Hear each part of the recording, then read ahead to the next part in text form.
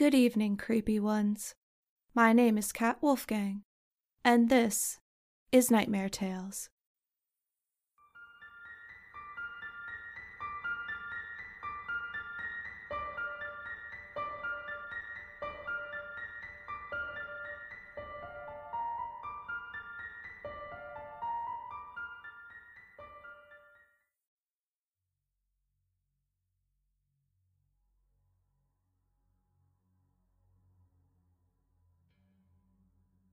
Maybe I allowed myself to be disarmed by the fact that he came at 3 in the afternoon.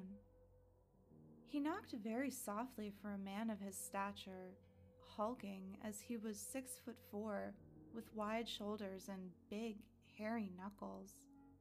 When I asked how I could help him, he reached into his coat pocket, withdrew an envelope, and held it out to me. Who wears a coat in August? I took the envelope and looked it over. Its face was stamped over several times with information for the St. Louis Correctional Facility. A letter from prison. Great. I didn't know anyone in prison. Then I noticed a post-it note paper-clipped to the back of the envelope.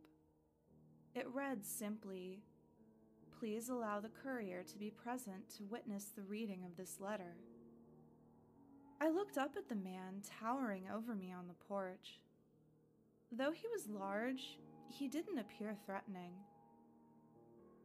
If anything, his calm smile made me think he might be rather friendly. I asked if he had any clue about the contents of the letter or why his presence was necessary for the reading, but the tall man shrugged and gestured towards the foyer. I nodded and invited him in. In the kitchen, we both sat across from one another at the table. I offered him some coffee, but he silently declined. Glancing up at him one last time, I peeled the flap back and pulled out a 10-page letter, scrawled in hasty handwriting on lined yellow paper. The letter began, "You don't know me. You will likely never meet me. I am on death row at the St. Louis Correctional Facility. I was locked up for the murder of my wife and 2 children. Lionel was 3 and Macy was just 6 months old. I loved them dearly, but I did kill them. I will admit that first and foremost. I hate myself for it, and I rot in my cell, tortured by the images of their blood dripping off my knuckles. Let me tell you my story."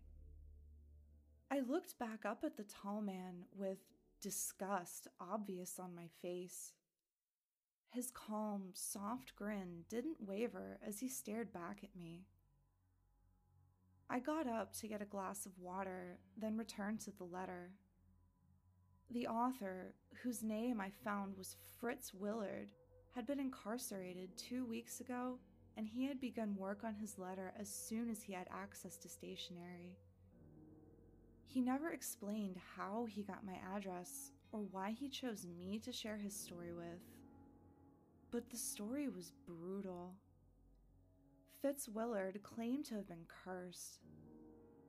My first thought was that he suffered from schizophrenia, but he explained that he had been tested for it with negative results. He insisted that a demonic spirit was attached to him. The evil spirit taunted him, tortured his every waking moment. It whispered evil deeds in his ear as he lay in bed at night. It appeared in his reflection as he walked past the mirror.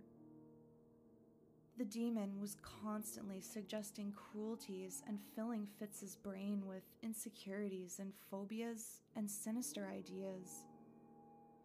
Fitz's day-to-day life became riddled by a running commentary on the weakness of humans, the frailty of flesh, and the freedom of bloodletting.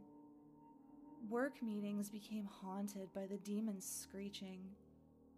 The spirit hissed terrible things about every face Fitz passed on the street. The worst still, though, was the demon's thoughts on Fitz's family. He called Fitz's wife a whore, called the children ungrateful bastards. The demon told Fitz that his family didn't appreciate him, that his wife was cheating on him, that his children couldn't stand to be around him, that Fitz could never provide enough for them, that their house was a sty, that their clothes were rags, that everything Fitz had worked towards his whole life was just a mediocre joke at best. For 10 pages, Fitz Willard recounted the madness that crept into his psyche, the nightmares that woke him dozens of times a night. The demon made light bulbs flicker as Fitz walked under them. He made the bathtub run red like blood. Flies gathered on the mirrors, and the demon's suggestions became more and more furious. They became demands, threats even, until one day, Fitz caved in the skulls of his 2 small children with his bare fists before strangling his wife of 8 years so hard that he fractured the vertebrae in her neck before she finally asphyxiated. That's how he ended the first letter. The tall man stood and nodded to me in silence. Then I led him out the front door. Needless to say, I was shaken. Why would someone decide to share such a terrible story with me? Day 2. The tall man stood on my porch again at 3 in the afternoon, and when I answered, he handed me the second letter. As off-put as I was by the first letter, I found that I sat watching television that night. I couldn't shake the story from my head. I took the second letter and led its deliverer to the kitchen table once again. I wanted more. What word does justice to the nature of the second letter? Dark, twisted, desperate. The yellow paper was rife with drawings of forlorn figures, huddled in corners, and tiny bodies splayed out in pools of pencil gray blood. Smudges of graphite made all the little doodles appear in shadows. The second page of the letter was just one big drawing. A woman's face, twisted up in suffering, her mouth hanging open, and her throat packed full of maggots. Spiders wrapped up in her hair, tears streaming down from her eyes. Her hands grasped at her own face, jagged nails digging into her cheeks. That second letter gave a name to the demon, Grimdeed. Grimdeed the Tormentor. I glanced up often from the letter to the man sitting across the table from me. Did he know the terrible tale I was being told? Is that why it was so important that he was present when I read it? His gentle smile never faltered, never faded, as he looked idly around my kitchen. Fitz elaborated on his descent into madness, about the tearful call he made to 911 as he stood over the lifeless bodies of his family.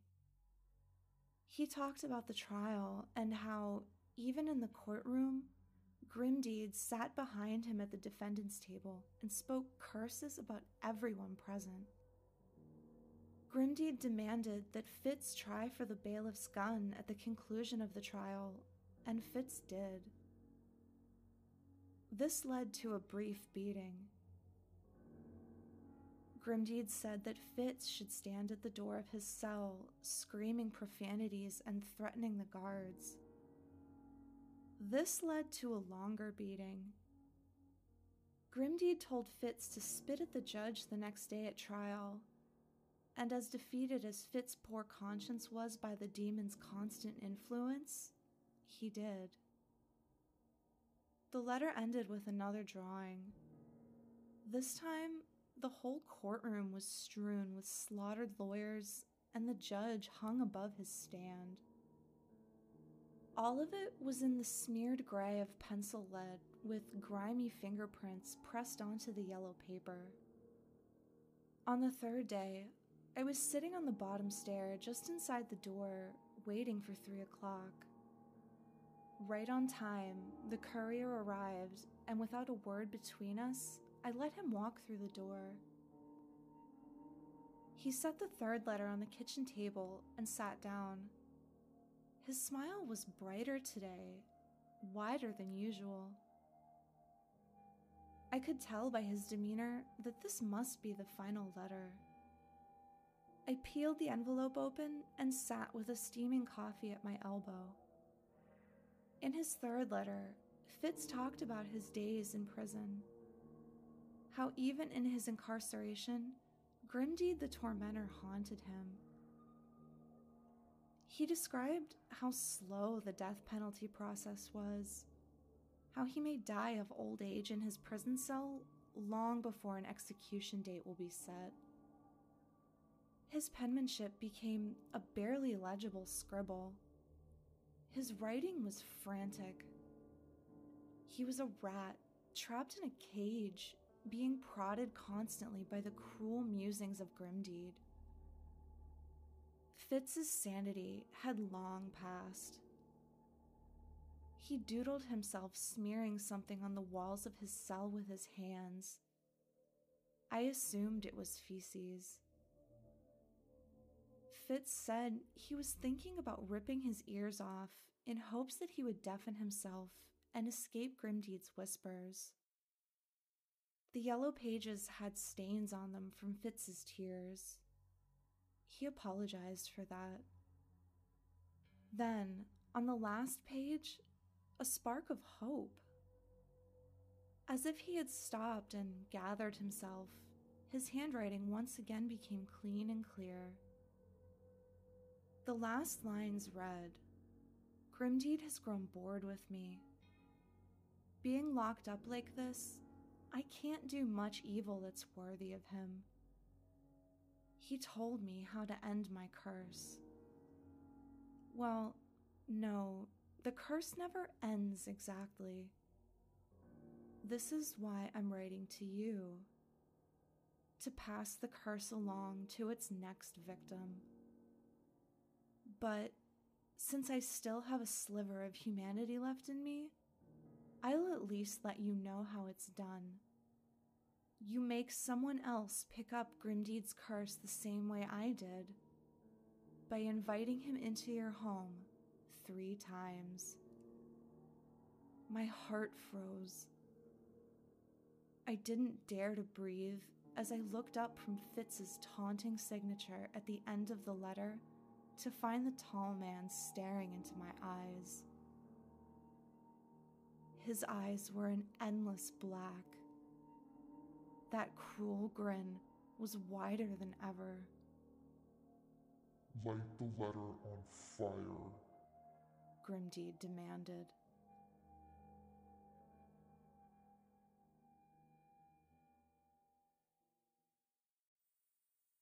Nightmare Tales is a weekly horror podcast.